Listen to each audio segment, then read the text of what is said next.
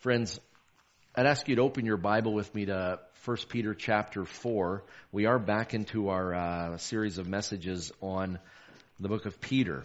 As we mentioned before, Peter is writing to a group of Christians in 5 Roman provinces in the modern-day nation of Turkey. They are along the Black Sea on the north side of the Anatolian Peninsula.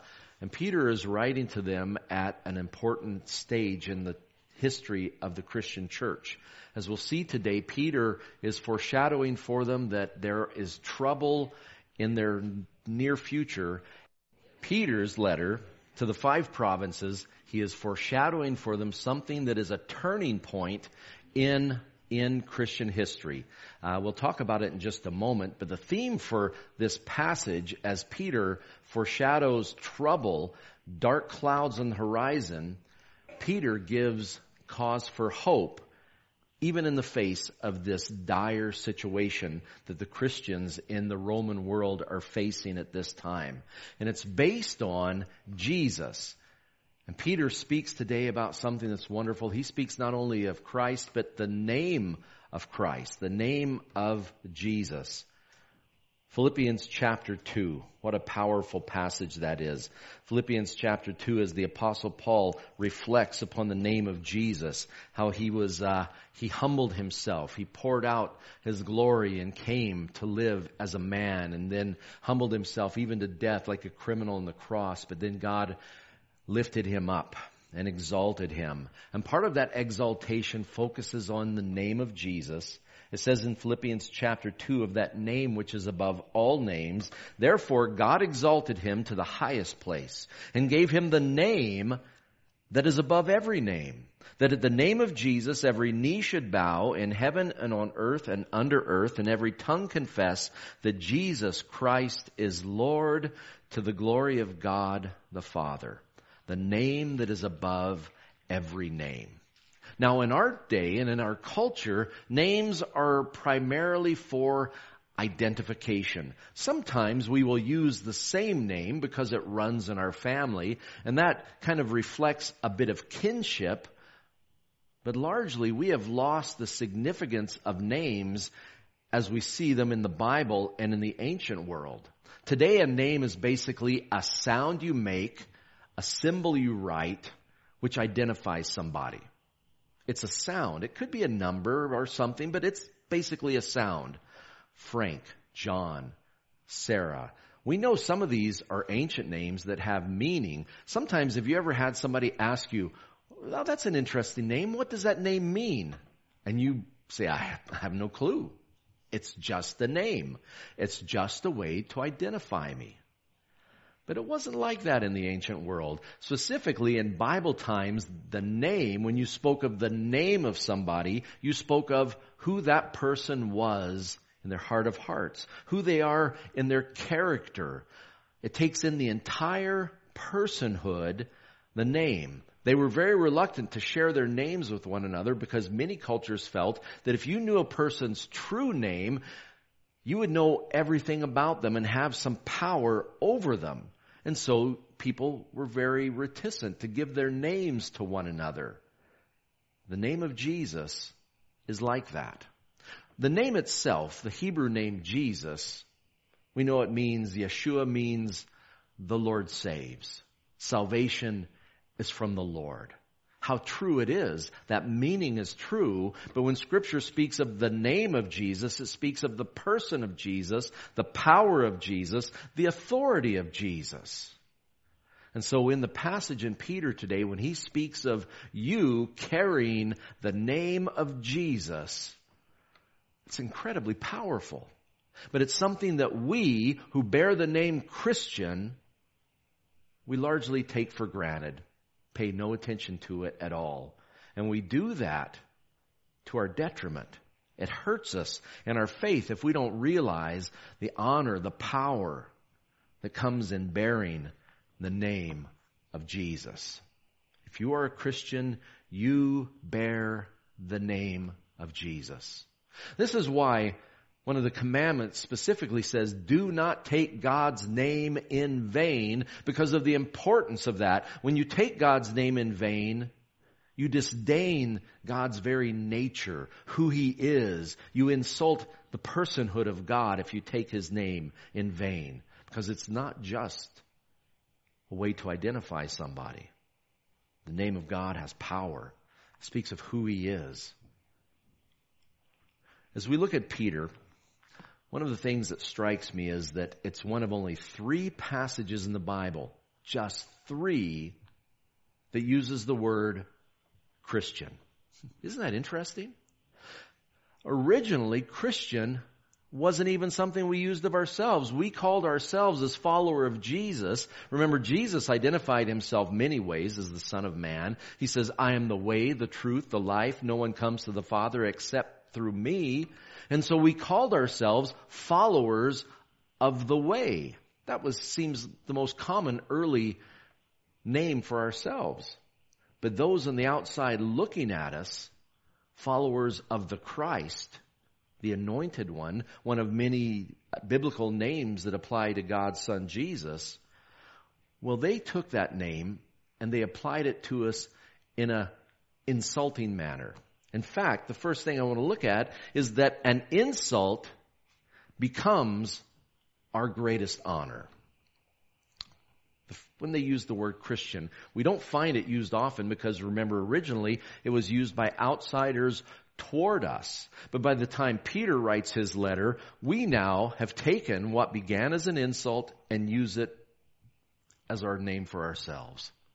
We are proud to bear the name of Christ. Now, Christian is a diminutive form of Christ.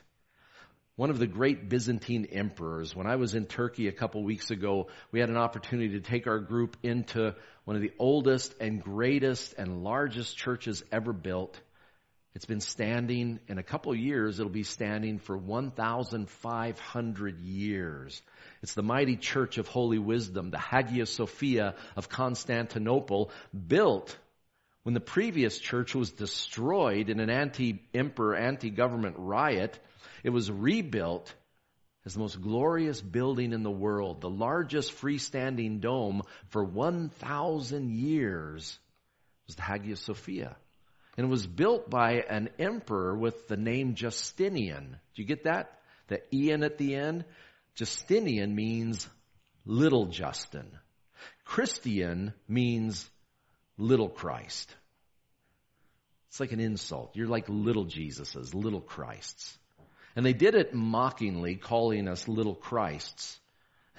But to bear the name of Jesus, we've always seen that as a great honor. It came to be known as followers of the Christ, followers of Jesus. We first see that name used for us in Acts chapter 11.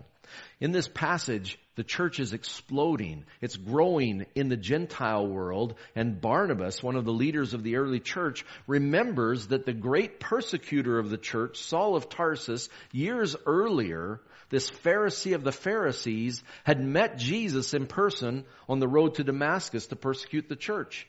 And he amazingly became a Christian and gave his heart to Jesus. And Barnabas is looking for Saul, now known as Paul, to come and help him to teach this growing Gentile church. Acts chapter 11 speaks of that. Verse 25, then Barnabas went to Tarsus to look for Saul.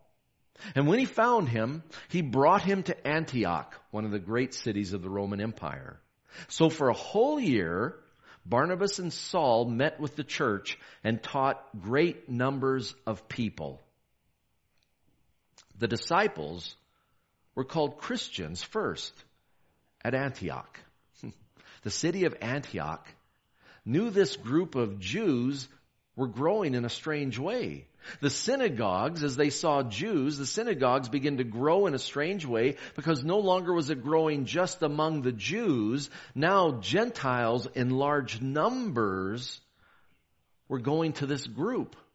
And so they didn't even call them Jews anymore. They needed a new name. And to mock them, they called them little Christs because these Jews said that the Jewish Messiah had come. And they were followers of him. So they became known as Christians. Now, a number of years later, the Apostle Paul, remember, following the third missionary journey, there was a riot on the Temple Mount. He is arrested. And he would have been released, except he appealed his case all the way to the top. In the U.S., the Supreme Court made some landmark decisions this week, decisions that went from court to court, higher and higher to the very top. Well, in the Roman world, there was no Supreme Court. There was a Supreme Leader. And so if you appealed your case as a Roman citizen, you could appeal all the way up to Caesar himself. And that's what the Apostle Paul had done. Appealed his case to Caesar, who at this time was the adopted son of Emperor Claudius, who had Claudius poisoned. This insane man took over, and his name was Nero. Paul, though, on his way, working his way through the legal system, he's imprisoned in Caesarea, first under Felix, and then the governor Festus.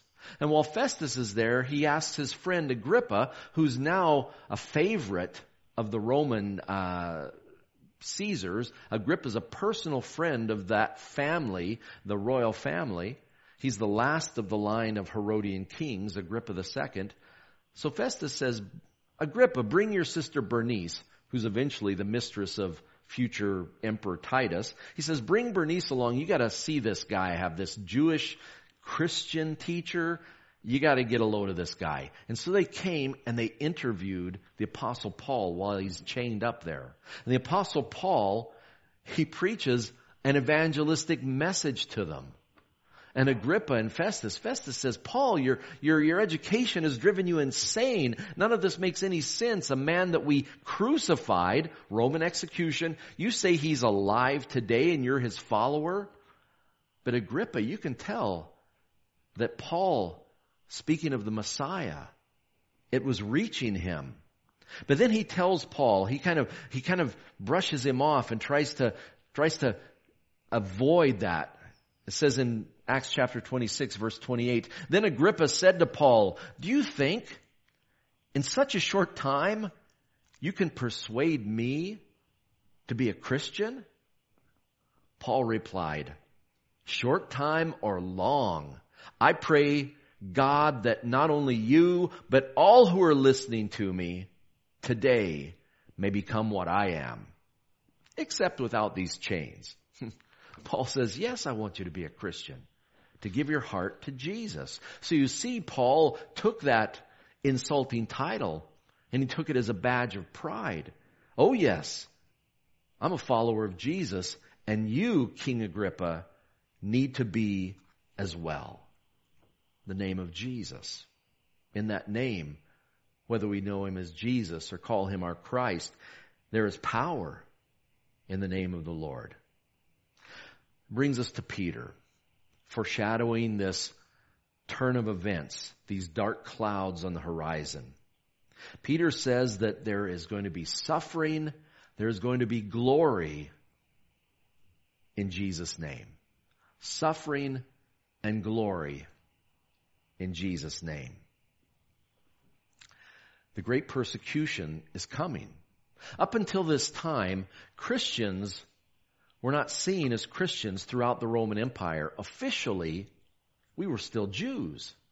We were a Jewish subset. There's different, even today, for instance, in Israel, Jews, there's many types of Jews depending on their religion, whether they're Orthodox, whether they're Reformed, and so forth, whether they're Hasidic, the people who are the very strong legalistic group. But even today, ethnically, there's ethnic Jews. There's the Ashkenazi, who come primarily from Europe. They spoke Yiddish. There were the Sephardic Jews who came from Spain, and when they were expelled from Spain after the Muslims were overthrown by Isabel and Ferdinand, they needed to find another place to live. There's many types of Jews. So we were just seen as another sect of Judaism. Just like Pharisee, Sadducee, Herodian, Christian. We were that messianic group of Judaism. And because of that, we had a bit of a free pass in the Roman Empire. You know, since the Romans had conquered Israel all the way back in 60 BC when the general Pompey was on his way to conquer Egypt, and as an afterthought, passing through Israel, he says, well, as long as I'm here, I'll conquer you. And so he took over Israel, went in the Holy of Holies, the whole 9 yards. Since that time, the Romans learned the hard lesson that the Greeks before them had not learned. That the Jews were more than an ethnic people. They had more than a political government. Their faith was everything. If you went after Jewish religion, you were asking for trouble. There was going to be rebellion and revolt and revolution after revolution. And so the Romans said, what we'll do, politically, you'll be under our authority, but religiously, hands off. We're not going to bother you in your synagogues throughout the Roman world. You are free to practice your religion and not follow Roman religion. You're free to be religious Jews.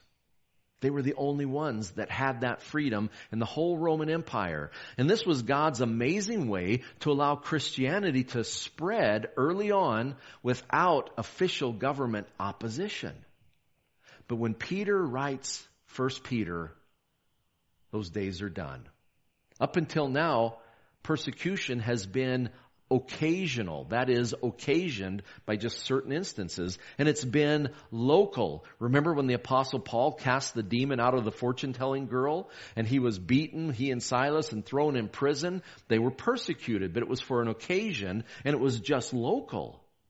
But now a fiery trial, Peter says, is coming where all Christians everywhere are going to be suffering and in danger. We are losing our protective status. No longer are we Jews, we're Christians. And so Peter is telling you and I, don't be afraid to bear the name of Jesus, even though suffering comes with the glory.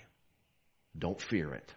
He's preparing us as believers for this universal persecution and opposition from the Roman government.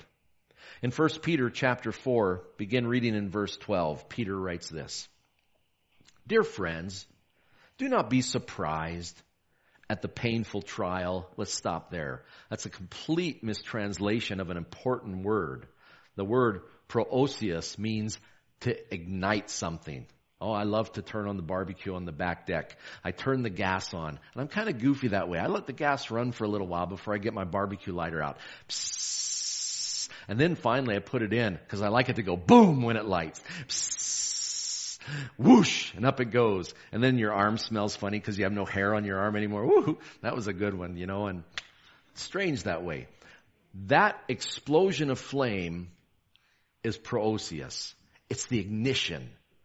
This word doesn't mean painful trial. Peter is literally saying, don't think it's strange at the fiery trial you're suffering. And that works in a number of ways because early Christians, we were fed to the wild animals. We were put against trained gladiators. We were beheaded. We were crucified. And we were often burned. And who was the one that wrapped Christians in canvas, covered it in tar, put us on poles alive, and lit us on fire to light his gardens at night? Emperor Nero. The reigning emperor, the very one Paul has appealed to. The fiery trial for Christians has just begun when Peter writes this.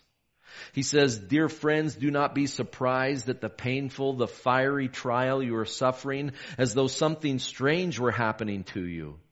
But rejoice that you participate in the sufferings of Christ, so that you may be overjoyed when his glory is revealed.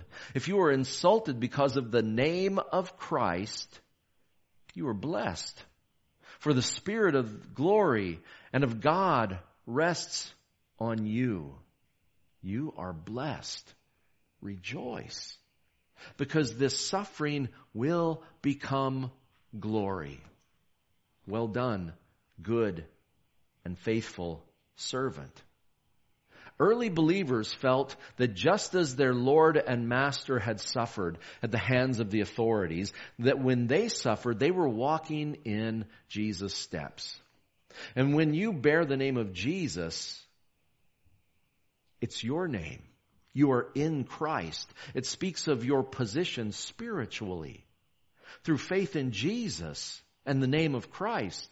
Now, His death to sin, His burial, and His resurrection is yours. You're walking in newness of life. You're living the resurrected life. Sin and death have no power over you. And so as Peter says, do not fear what they fear. And Peter says, don't be surprised. Because when the Roman world rejects Jesus, when the Jewish people rejected Jesus as the Messiah, they reject those of us who bear His name as well. A wonderful example of this is found in Acts 5. We're in Acts, the book of Acts, a lot today. It's following the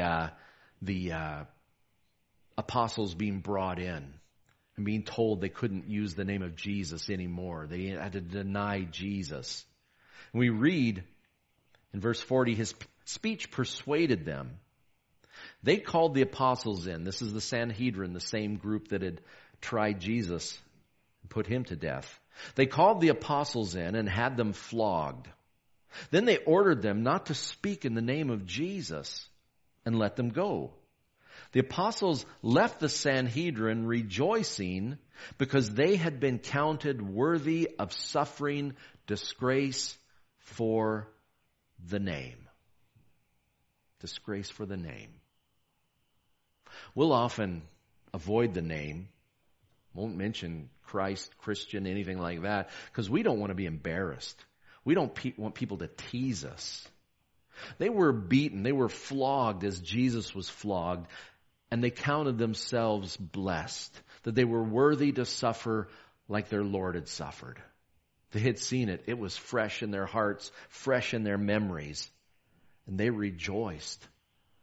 They were really followers of Jesus. They were in Christ, and they bore His name as Christ followers.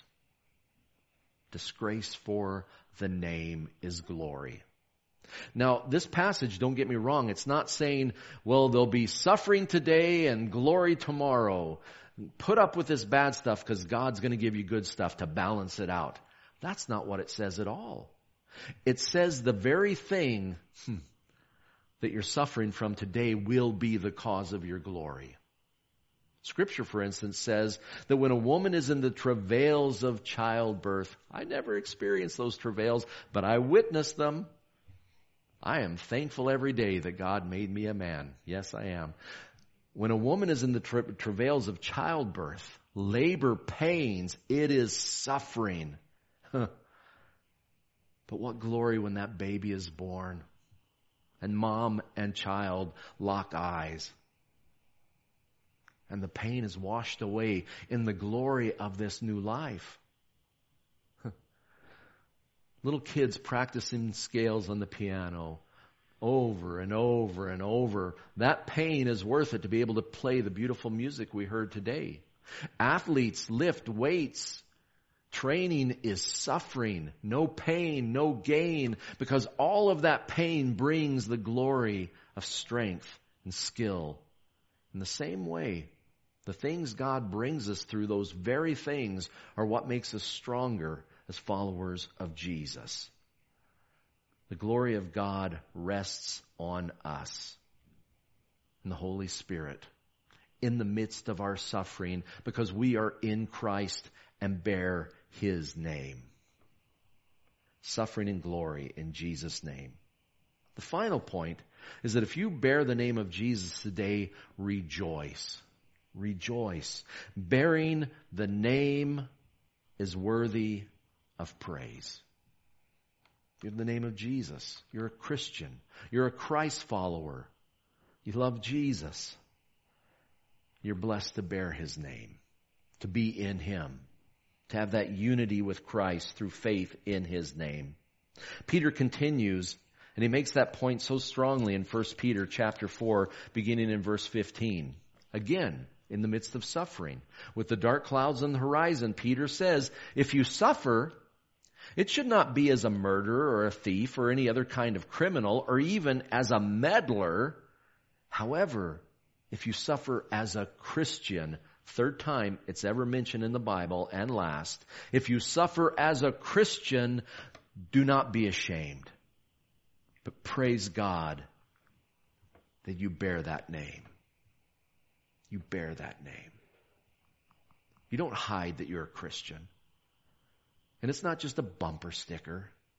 It's not just a get out of jail free card.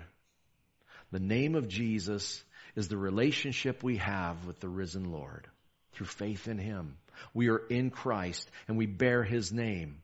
We love our earthly families, but the family that counts is the one whose name you took when you were christened into Christ. Now, we don't baptize babies around here, but I love the name that is used often in that christening. Because in those ceremonies, often a child was not given its name until it was baptized. We who follow the Lord in believers' baptism, we too are given a name. Have you never thought why we are baptized in the name of the Father, Son, and the Holy Spirit? We're baptized in the name of Jesus because we have that as our family name now. We are recognizing publicly that God has adopted us into His very family, and we bear the name. Praise the Lord. It's praiseworthy. And it's powerful. We'll look briefly before we close and enjoy some fellowship and cake together at a few things that we recognize that bearing the name of Jesus has an impact on you. First and foremost, apart from the name of Jesus, there is no salvation. Salvation is found in Christ alone. There is no other name under heaven by which men are appointed to be saved than the name of Jesus. Romans 10, beginning in verse 11, tells us, as Scripture says, anyone who trusts in Him will never be put to shame. For there is no difference between Jew and Gentile. The same Lord is Lord of all, and richly blesses all who call on Him. For everyone who calls on the name of the Lord will be saved. It's not just calling on His name. It's not a magic formula. You're calling on the person of Christ Himself, His holiness, His strength, His mercy, His grace, His entire character as the living God. You call on Him. Call upon the name of Jesus in faith and you will be saved. As I mentioned, we're baptized into that name. It's public recognition that we are part and parcel of Jesus now. Through faith, we are in Christ. The water is a symbol of our unity with the Lord Himself. Peter, on the day of Pentecost, they asked, brothers, what must we do to be saved? Peter had preached the sermon that had cut them to the quick. They wanted to know how to be saved. And Peter replied, repent and be baptized, every one of you, in the name of Jesus Christ, for the forgiveness of your sins, and you will receive the gift of the Holy Spirit. In the name of Jesus. The book of Matthew says that the baptismal formula is Trinitarian, Father, Son, and Holy Spirit. But it's Jesus. We're baptized into God. And we know His name. He is our Savior. We're followers of Jesus, the Christ. Baptized. I believe we have security, eternal security in that name. No one can take us from the hands of our good shepherd. Jesus speaks of that security as He prayed in the Garden of Gethsemane, the high priestly prayer. He didn't pray on His own behalf. He prayed for you and I. In verse 11 of John 17, Jesus says, I will remain in the world no longer, but they are still in the world. And I'm coming to you, Holy Father. Protect them by the power of your name, the name you gave me, so that they may be one as we are one. We bear the name of Jesus. And Jesus prays for our unity. One of the great disgraces, puts a smile on the devil's face, is that the Church of Jesus Christ is chopped up in so many little factions and tribes. Because there is only one name. And it's not Baptist or Catholic or Pentecostal. There's only one name under heaven by which we must be saved. And that's Jesus. And we need to recognize that the name of Jesus that unites us is far more important than the theological differences that believers in Christ have. We need to major in the majors. We have that security because of the name, the strong name of Jesus. Paul, writing to the church in Colossae, talks about being in Jesus and bearing his name should not just affect you on Sunday morning for an hour or two, but every day and in every way. When I was a boy, Aaron Bueller, a former Manitoba Mennonite boy, was our pastor. And he always used to share this verse with us. We didn't have a youth pastor, but we had youth in the church. And we would meet with Pastor Aaron, and he liked to share with us from Colossians chapter 3. And whatever you do, whether in word or deed, do it all in the name of the Lord Jesus, giving thanks to God the Father through him. The life you're living, can you do it in the name, in Jesus' character, as following Jesus, as a Christ follower, as a Christian? And all you do and all you say, is it in keeping with the high calling? The Apostle Paul says, live a life worthy of the calling you have. And what are you called? You're called to bear the name of Jesus. And it's a powerful name. Demons flee at the name of Jesus. Illnesses are healed at the name of Jesus. Because it's not just a name, it's Jesus himself, the one who bears that name. And when we share that name and pray in the name, it's powerful. The book of Acts, Peter and John went to the temple. They didn't have any money in their pocket, and they walked by a beggar, a man who they saw there every day at the beautiful gate. Peter told the beggar, "Hey, look at me," because the beggar had his eyes just on the feet as they went by and his hand out. It's not on the screen, but in Acts chapter 3, verse 6, then Peter said, "Silver or gold I do not have, but what I have I give you. In the name of Jesus Christ of Nazareth, walk." Taking him by the right hand, he helped him up. And instantly the man's feet and ankles became strong because of their strength in the name of Jesus. He healed him in Jesus' name. Jesus healed him. Later, Peter and John were taken once again before the Sanhedrin. They were always in trouble. And in his defense, Peter says in verse 16, explaining what had happened, "By faith in the name of Jesus, this man whom you see and know was made strong. It is Jesus' name and the faith that comes through him that has given this complete healing to him, as you can all see." There's power in the name of Jesus. We recognize that when we pray in Jesus' name. Sometimes, if we're not careful, it's just a sound we tack on at the end of the prayer to wrap it up. In Jesus' name we pray. We don't even think about it. As name bearers, we need to. Because when you're praying in Jesus' name, you're recognizing that you are in Christ, and Christ is the Father's right hand, and he is interceding on your behalf. Your prayer goes through him to the Father. You're praying in his name. And you need to pray in accordance with his will. Jesus says, when you pray in my name, you're praying in my will. It's as if I'm praying. It's a prayer that I would pray if I was in your situation. The Apostle John wrote this in John chapter 14. John chapter 14. He says, "And I will do," this is Jesus speaking, "I will do whatever you ask in my name, so that the Son may bring glory to the Father. You may ask me for anything in my name, and I will do it." That's not just saying, "Lord, give me this week's 649 numbers. In Jesus' name I pray." I'm not going to do it. The book of James says you have not because you ask with wrong motives to spend everything on yourself. You're selfish in your prayer. When you're praying in Jesus' name, you're praying from Jesus' heart to his Father. John says as much in John chapter 5, 1 John 5:14. This is the confidence we have in approaching God, that if we ask anything according to His will, He hears us. Do you hear? See what's synonymous there? In Jesus' name is synonymous with in accordance with His will. We know God's will by knowing God. We know God by His revealed word, the Bible. Through spending time with Him.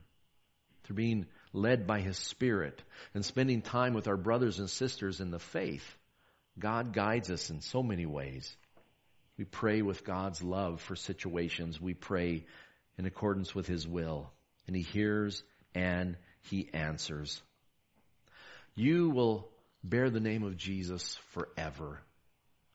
In heaven, I've often wondered, will we be known as Christians? Because there's people of the Old Testament, people of faith, and angelic beings, but the Lord says, you will bear my name. One of the letters that Jesus wrote to the churches in the book of Revelation, to the church in Philadelphia, His encouragement to each one of those churches take a different form, but to the church in Philadelphia, to those who endure that persecution, Jesus says this, verse 11, Revelation 3, I am coming soon. Hold on to what you have so that no one will take your crown. Him who overcomes, I will make a pillar in the temple of my God. Never again will he leave it. I will write on him the name of my God, the name of the city of my God, the New Jerusalem, which is coming down out of heaven from my God, and I will write on him my new name. We will be name bearers forever. What a blessing that is. So friends, how then shall we live? How will you be at work as a name bearer of Jesus? How do you relate to your family, your neighbors, your friends as one who bears Jesus' name? A Christian. There was an American diplomat who's now one of these pundits on television. You'll see him from time to time talking on different political issues. But he said something that struck home to me. His name is Alan Keyes. Here's what he says.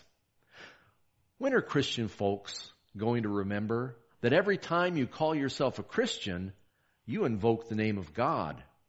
And that if you then walk a walk that does not reflect the presence of Christ in your life, cast a vote that does not reflect the presence of Christ in your life, then you are taking the name of the Lord, your God, in vain. When will we remember that? The life we live needs to reflect the name we bear. Let's pray together. Heavenly Father, as we come to you in the name of Jesus, Lord, we recognize that we seek Jesus' heart. When we pray about situations and people we care about, Lord, we bring them to you and ask you to bless them and heal them and love them and protect them in the way that Jesus does. Lord, we want to be salt and light.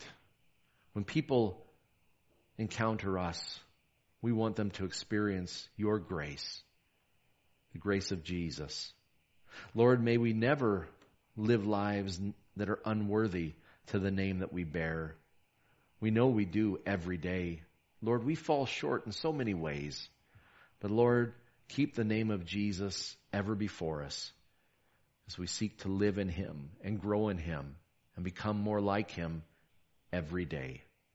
Father, this is our prayer, and we pray it in the name of our intercessor, our advocate, Jesus, who lives and is at your right hand. We pray it all in his name. Amen. Amen.